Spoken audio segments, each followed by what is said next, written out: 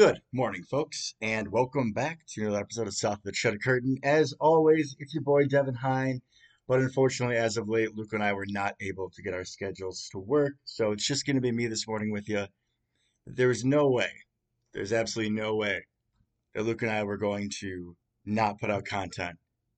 There's no way that we were going to underperform because our Green Bay Packers sure aren't, so why would we, folks? I don't know if you missed it. If you're listening to the show, I really doubt that you did that. Our Green Bay Packers, the number 7 seed in the NFC, the team that no one gave a shot to, right? That we were just going to get steamrolled by the Cowboys. I actually do believe that every single one of those, as my father would call them, the talking knuckleheads, every single one of them in the pregame Fox show picked Dallas. Absolutely nobody gave us a chance. You watch all those sports talk shows, Skip Bayless, all those guys. No one gave us a fighting chance in hell. And yet our Green Bay Packers go into Dallas. You blink your eye. It's 27-0. 27-0. Final score 48-32 after we do a little Joe Barry garbage time. Zane Anderson, stat pad for Dak. Good for him. Maybe help him get his contract in the offseason. An absolute demolishing of Dallas. I'm struggling to remember a Packer playoff game that we just destroyed an opponent so vigorously. I mean, for a second, I popped back to the 2010 divisional game against Atlanta, but that game was back and forth in the first half. Yeah, we got a touchdown ahead, the Tremont pick six, and the game kind of got away, but it was not even remotely close to this. We put our foot on Dallas's jugular, and until the very end, we did not let up. And thankfully, the lead was large enough that we could not prevent the win. Our Green Bay Packers 48-32 over Dallas. I'm still having a little bit of a hard time believing it. There were points in this game that reminded me it was last season when we played the Vikings in Green Bay, and Keyshawn Nixon had a kick return for touchdown, and Darnell Savage had a pick six. I think it was the day after my birthday, and I was like, am I okay? Like, did I get something funny in my drink last night? Because this doesn't seem like this should be reality. It was poetry unfolding in front of my eyes, and I'm sure I'm not the only one who felt that way watching that game against Dallas. But enough of that. Let's get to our usually scheduled programming of I think and I know. I know it's been a few weeks since I mentioned my old friend Josiah DeGuara. Luke's right. I'm sure he's laughing when he's hearing this that he hasn't done anything in the SATCOM lately. I can't tell you the last time he had a catch. Can't tell you the last time he probably had more than 5 or 6 snaps in a game. This team, this team especially, is all about guys stepping up when we need them to and doing their 111th. I know it's very Bill Belichick, but I mean, there's a reason he's probably one of the greatest coaches of all time because it's just the truth. On I believe it was Aaron Jones' second touchdown run, they ran a counter, and Josiah was charged with blocking Micah Parsons.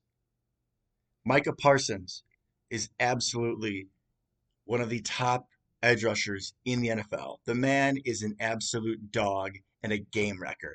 And I know it was a low block and it wasn't anything crazy, but Josiah still took him out of the play to spry Aaron Jones.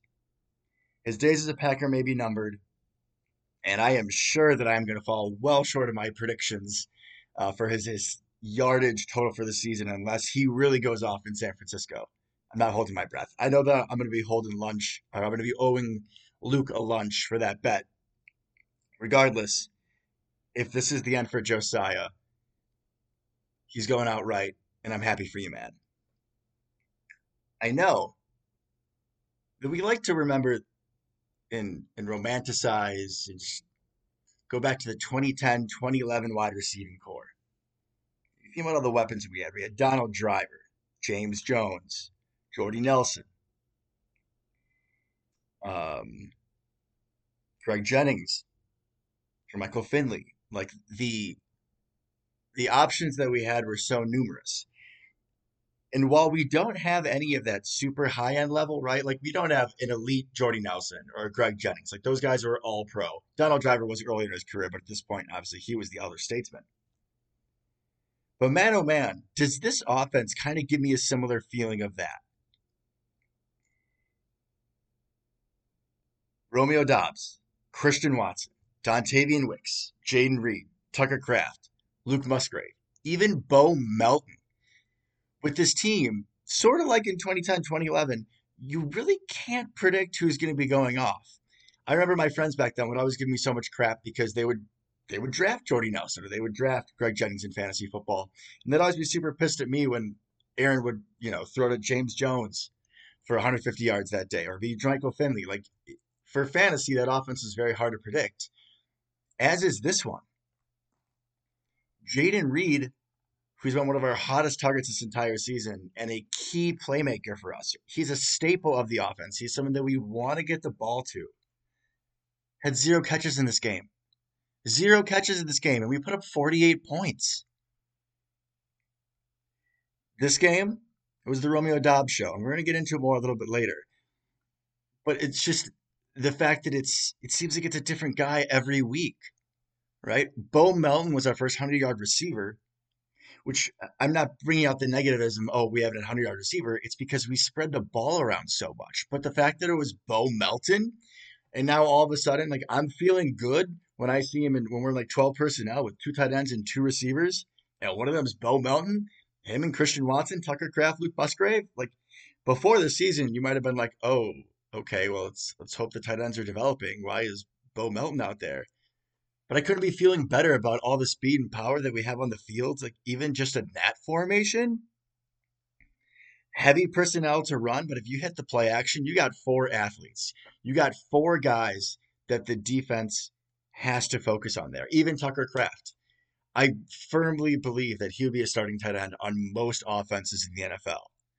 And we got to see Luke Musgrave back this weekend again. We'll get into it. I'm going to be jumping all over the place. I'm not the only one, I'm sure, who, when they're talking about this game, is super excited. But Luke Musgrave has shown us some things on Sunday too, man. All right, let's jump around. Let's go to the offense. We came out swinging, folks. We came out swinging a hammer named Aaron Jones. He has always been a killer of Dallas. Always. He's been their Achilles heel.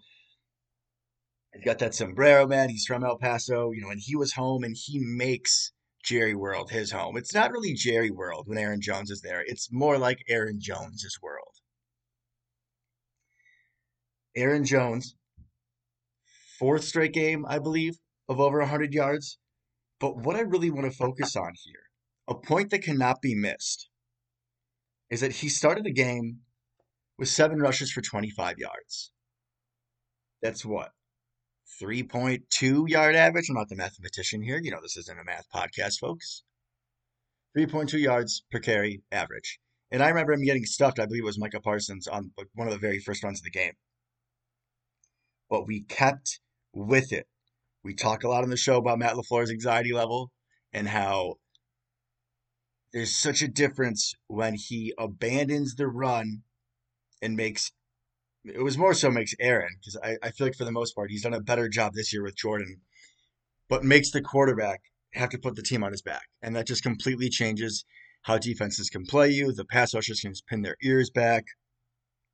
You get one dimensional like that, you're going to be in trouble. And we've seen that over the years for sure. But LaFleur stayed with the running game. In these 4 games where Aaron Jones has had over 100 yards, it's also because he's had 20 touches. And the fact that in a playoff game against a team loaded with studs. I mean, there's a reason, folks, that no one picked us to win this game. Dallas not only was, I believe, like 11 or 12 straight wins at home, you got Micah Parsons. You got Deron Bland, who's leading the league in interceptions and has like 6 pick sixes. I swear it's like every time we turn on SportsCenter, he's taking another out route to the house. You got CeeDee Lamb. You got Dak. You got Tony Pollard. You got Brandon Cooks. I mean, this team is loaded with dudes. Absolutely loaded. And when you're playing a team like that, there can be a lot of fear about, all right, we got to keep up with these guys. This is going to be a shootout. LaFleur stayed with the running game. And my oh my, did it absolutely pay off. I thought the run blocking was pretty tremendous. Things were schemed up very well. It was a lot of counter traps where you get to allow Aaron Jones to use his vision. You had Tucker Kraft and Josiah on a lot of those key blocks, Luke Musgrave as well, even bringing in guys in the like some of our receivers in tighter formations. You saw Dontavian Wicks, you saw Christian Watson, Jaden Reed, all blocking their asses off, not only at the line of scrimmage on bigger guys in the box, right? Like putting Jaden Reed in the box to block someone, or even Bo Melton. Those smaller frame guys, you don't think they want to be there. But when you see their effort, when you see the heart, when you see the tenacity in which they were engaging and hunting players in Dallas uniform, to spry Aaron Jones, like you can see why the running game was so successful.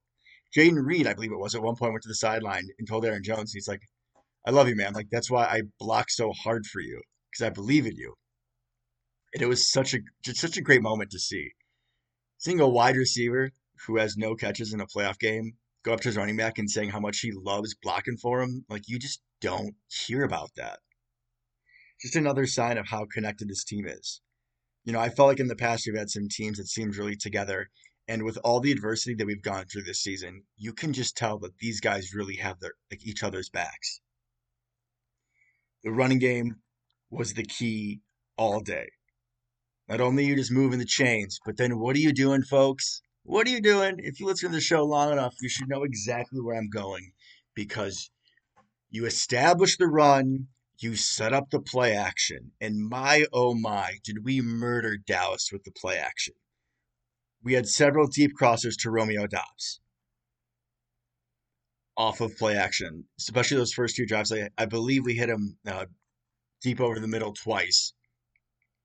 Later, we hit him where we ran what looked like was going to be that same type of concept with a deep over, slant, something to the middle. And instead on the play action, he broke back to the outside, and I think a 25-yard gain. So LaFleur was dialing it up with the play action, which we've talked about so many times, how much LaFleur excels at marrying the run and the play action because they look the exact same. And Dallas's linebackers and Dallas's secondary members were definitely caught being flat-footed a couple times because of how scared they were of Aaron Jones in the running game, which, I mean, hey, with what he was doing, they should have been. Romeo. I don't know, man. I don't know if he needs to consider getting a name change. Romeo, love, romance, all that good stuff. But I just got to say, folks, when he was down there in Dallas, there was no love.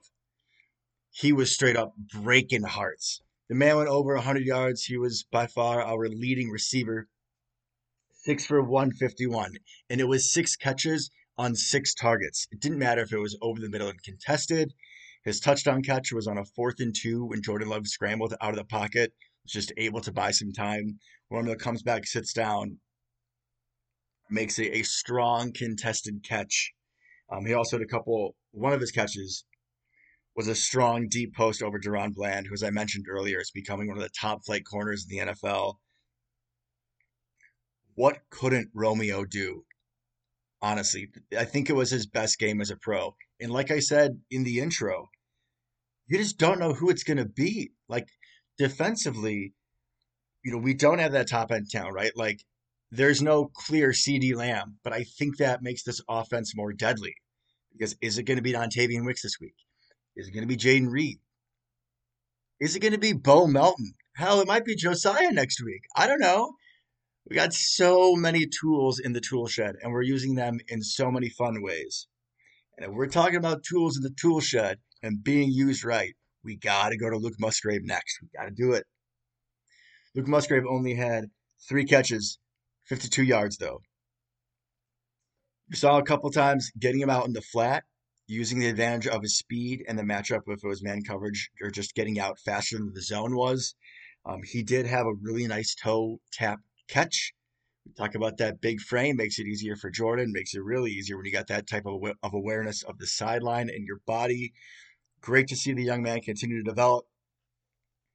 And then in the third quarter, after Dallas had gotten the game a little bit closer, I believe it was only maybe 3 scores at that point, but they had just scored on a couple of drives. It seemed like, maybe, are we going to get the Joe Barry defense? Is the offense going to do anything? And we drove right down the field, Couple nice runs by Aaron Jones. I believe there were two runs on that drive of over 10 yards for him. And what happens then? You run the play action, and we run a wheel across the formation. It's a play action. Luke Musgrave's on the left side. He slips through the defense, runs all the way to the right side, and goes down the sideline. If you watch the all 22, which is the tape, it kind of is the perspective is from behind the offense. If you ever watch somebody play Madden, like that's the perspective of the all 22. And if you watch the all 22, you don't see all 22 on that play, folks. You see one. There was nobody on the screen for Luke Musgrave. Absolutely nobody. One of their safeties eventually comes over, but like they got on that one. And after the game in the locker room, when the floor was talking to the guys at one point, he yells, and Musgrave didn't fall down, and they all went into a cheer, which I know is something that Luke and I have always talked about. When I went to the Rams game, when Luke Musgrave scored, my dad texted me immediately and was like, Luke didn't fall down. So I'm glad that that was something that I've brought up with a couple people, and that Matt LaFleur brought up as well. But couldn't be happier for the young man. Tucker Kraft had a couple nice catches. There was a really tough one where he had a toe tap as well. Really good body control from him to keep a drive going. I mean, and we're talking offense. We got to go Jordan Love. The man was 16 to 21, 272, three touchdowns, no interceptions, no sacks, passer rating of 157.2. There was a late incompletion of Tucker Kraft, or he would have had an absolute, literal, perfect passer rating. The man was tremendous. Tremendous.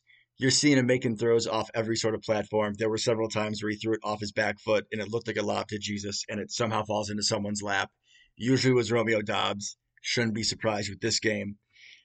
The best play of the game for him, though, in my opinion, on our third touchdown, the Cowboys show cover zero, which means they're sending everybody, except for the guys in man coverage, at Jordan.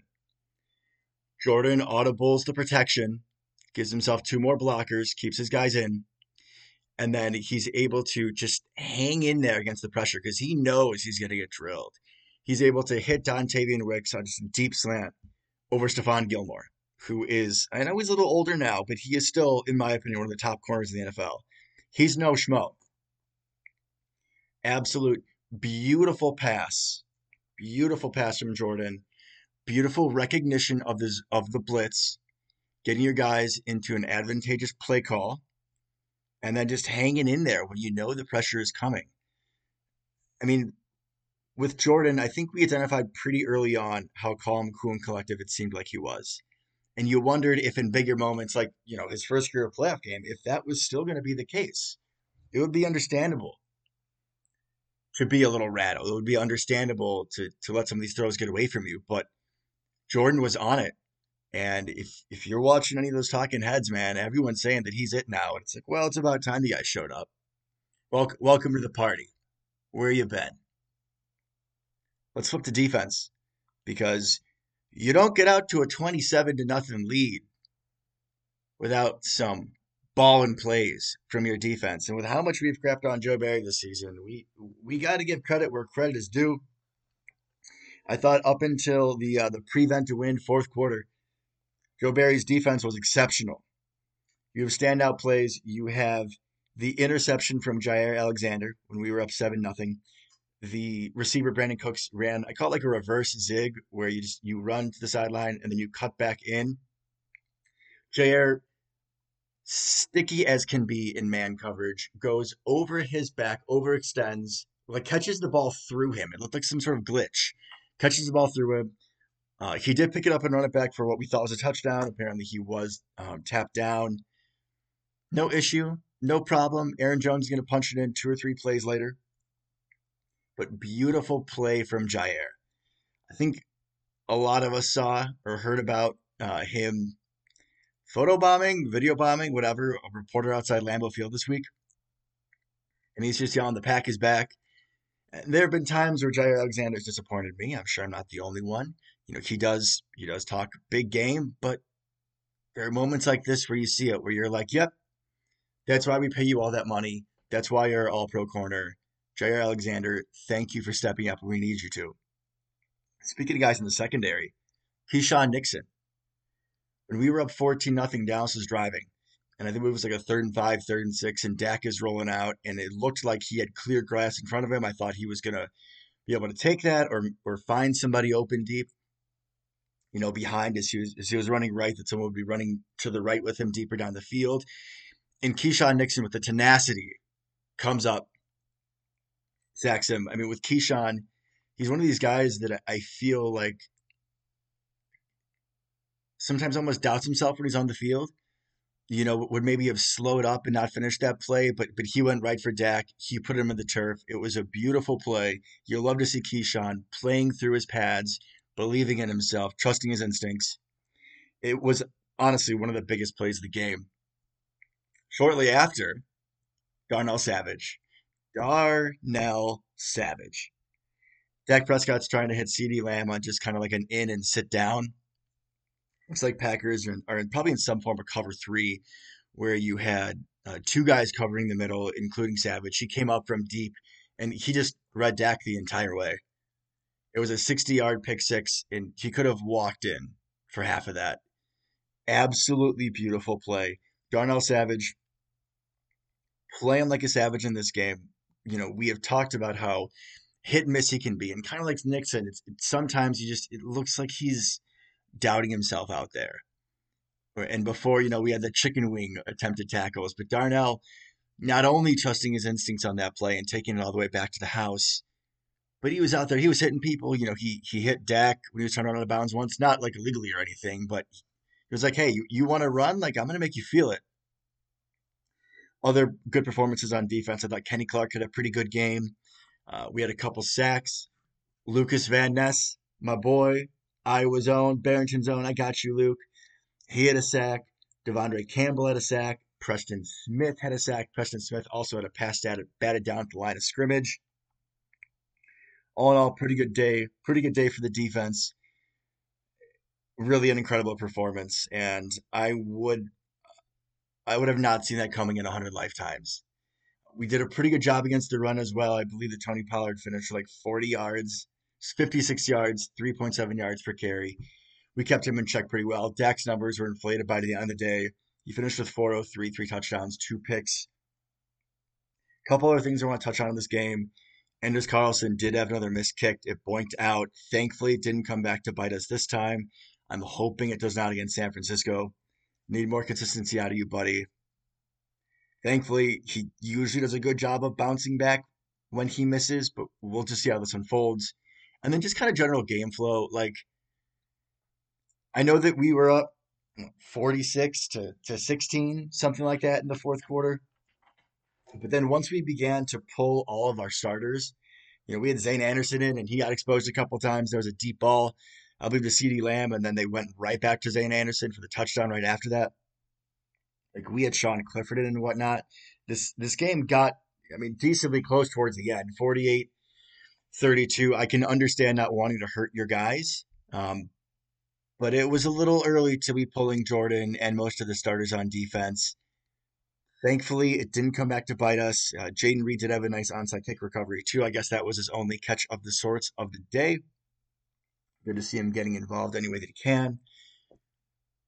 But just don't let your foot off the gas that much. Let Jordan finish the game. It's a playoff game.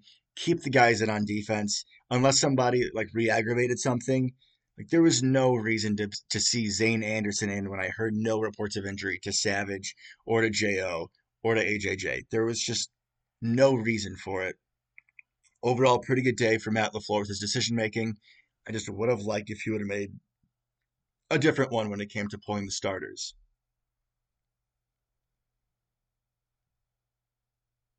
I know I'm not the only one. He's probably feeling a little nervous about that we have to go into San Francisco. How many times has this team beaten us in the playoffs? Kaepernick once, the uh, the game where he really put himself on the map, where they got 160 yards on the read option. They came back to Lambeau the year after, or maybe 2 years after, kicked us out again. We can all remember the 2019 NFC Championship game where Raheem Mostert ran for 4,273 yards before contact, and we were absolutely steamboated. It was stretch left, stretch right, stretch left, stretch right. End of the Packers season. Good night. And then maybe the most painful one, I believe it was 2021, where the six seed San Francisco 49ers came into Lambeau on a very snowy day, and I cannot remember a better defensive performance for our boys. But blocked kicks and some hijinks were the end of us, and that was one of the most painful Packer losses that I can remember. I had went to a local sports bar right by the hospital I work because I worked that day. Thankfully, got there before the kickoff, and I just remember, trying to keep myself calm and cool, right? Because it's Alfred Cheddar Curtain, so I'm around a whole bunch of Bear fans, and the absolute dejection that I felt when that game was over. I got up, I went to the bathroom, and I walked out of that place, and I felt like somebody had died, like it was a funeral. I drove home in the snow. I got back to my apartment. I sat down. I looked at my blank TV for like 5 or 10 minutes. My cat was pawing at me, probably thinking I'm crazy, which is fair. But in the moment, I mean, I'm sure all of us were feeling that way. We feel that scar tissue with San Francisco teams of old. And the San Francisco team now is not it's not going to be any easier, folks. I mean, you got all pros everywhere. You got Trent Williams, a left tackle. You got George Kittle, tight end, over 1,000 yards this season. Brandon Ayuk, who's a draft darling of a lot of ours, over 1,400 yards. He's finally hitting his stride. I believe he's averaging over 18 yards per catch. So he's lethal, my friends. He's lethal. He is a deep threat. You got Debo, of course. Can't forget about Debo. You got Christian McCaffrey, one of the best backs in the league. Defensively, Nick Bosa, Chase Young, Eric Armstead, Hargrave, Fred Warner, Dre Greenlaw. Remember when they used to have Patrick Willis and Navarro Bowman, and now they got pretty much the exact same thing? Like, how do we think that was possible? How do they keep on finding these absolute stud linebackers? Then you got Hufunga on the back end, who he reminds me of Troy Polamalu, looks just like him, and he plays with the tenacity. He hits just like him too. Maybe not as strong, but the resemblance is uncanny in multiple ways. This team was one of the league leaders defensively, the 49ers, in sacks and interceptions. They are aggressive. They are going to get after you. Brock Purdy was the only quarterback after week 11 that had a higher passer rating than Jordan Love. So we're going to have a matchup of the two hottest quarterbacks in the NFL, and that should make for a wonderful game in and of itself. Yes, the 49ers are loaded. Loaded. They struck gold with that roster. Yeah, pun intended. You're welcome.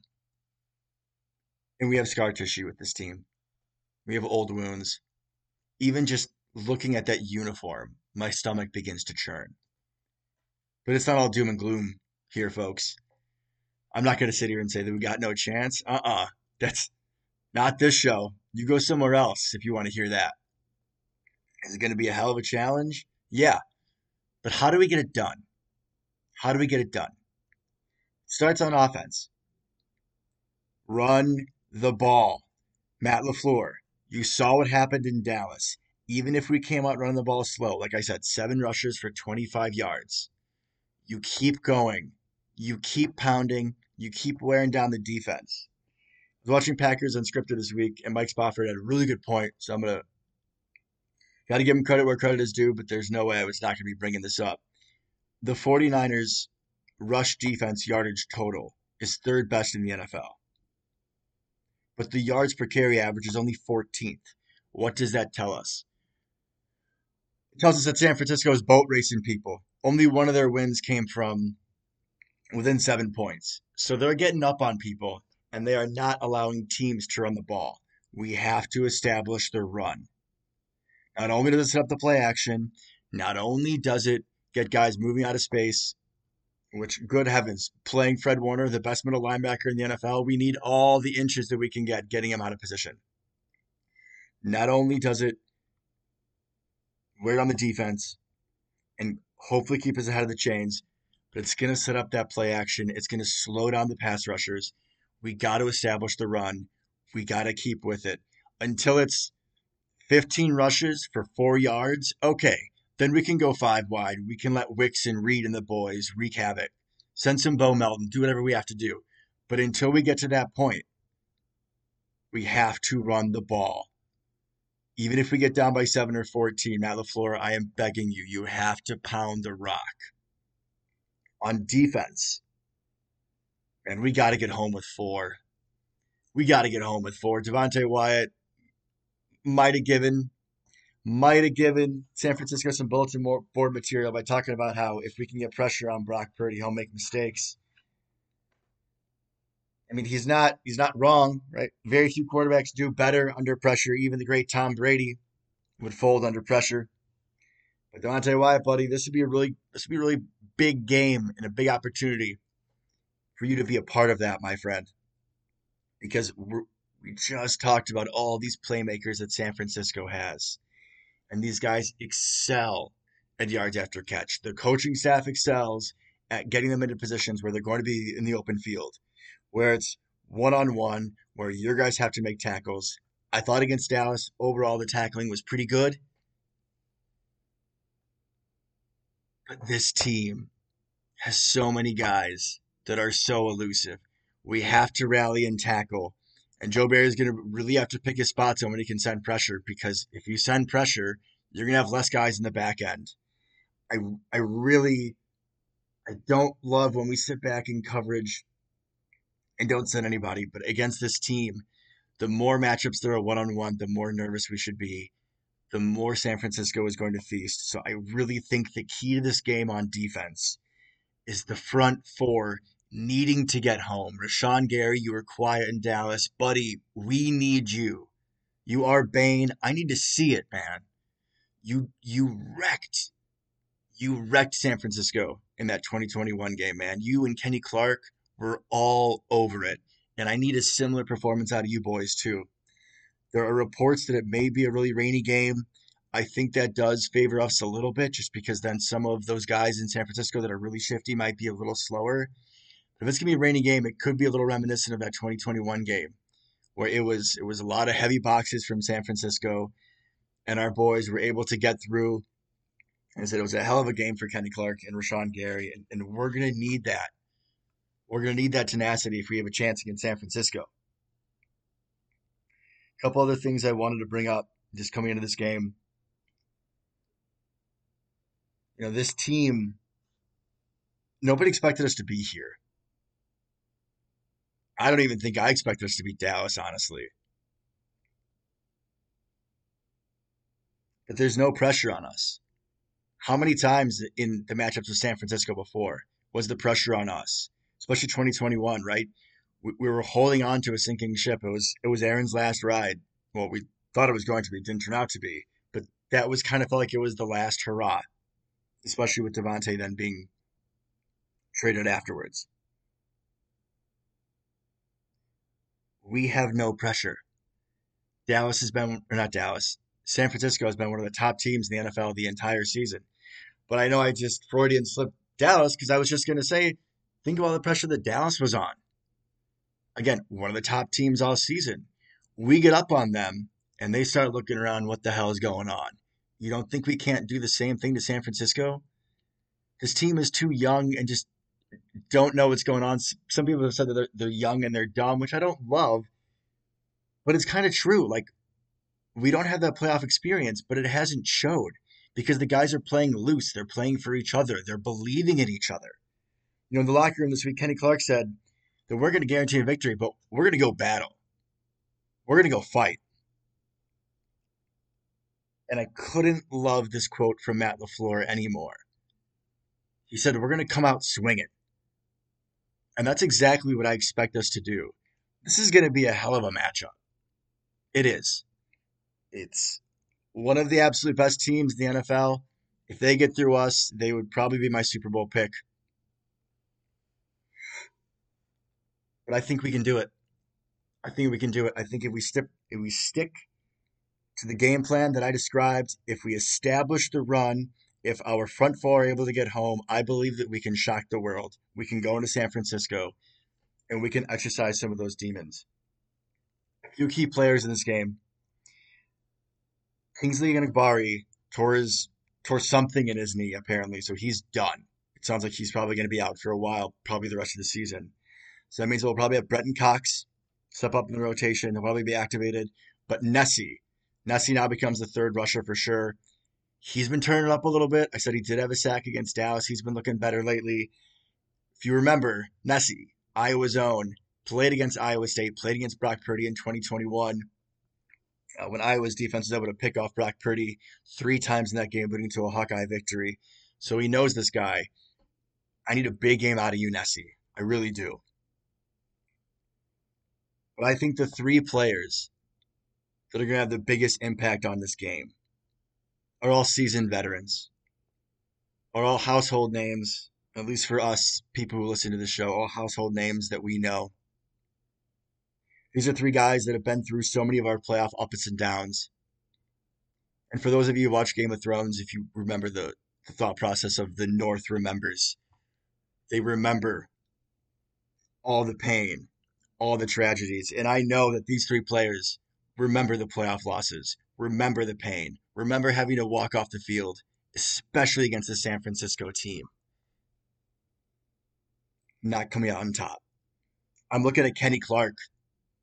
I'm looking at Mr. UTEP Aaron Jones. And I'm looking at Darnell Savage to step up big in this game. They remember. That's what I thought after Darnell Savage's pick 6, that he remembers. The boys remember. They're going to lead the young guys. And I'm not saying we're going to get it done, but I agree with Matt LaFleur that we're going to come out swinging. Until next time, folks, go Pack Go.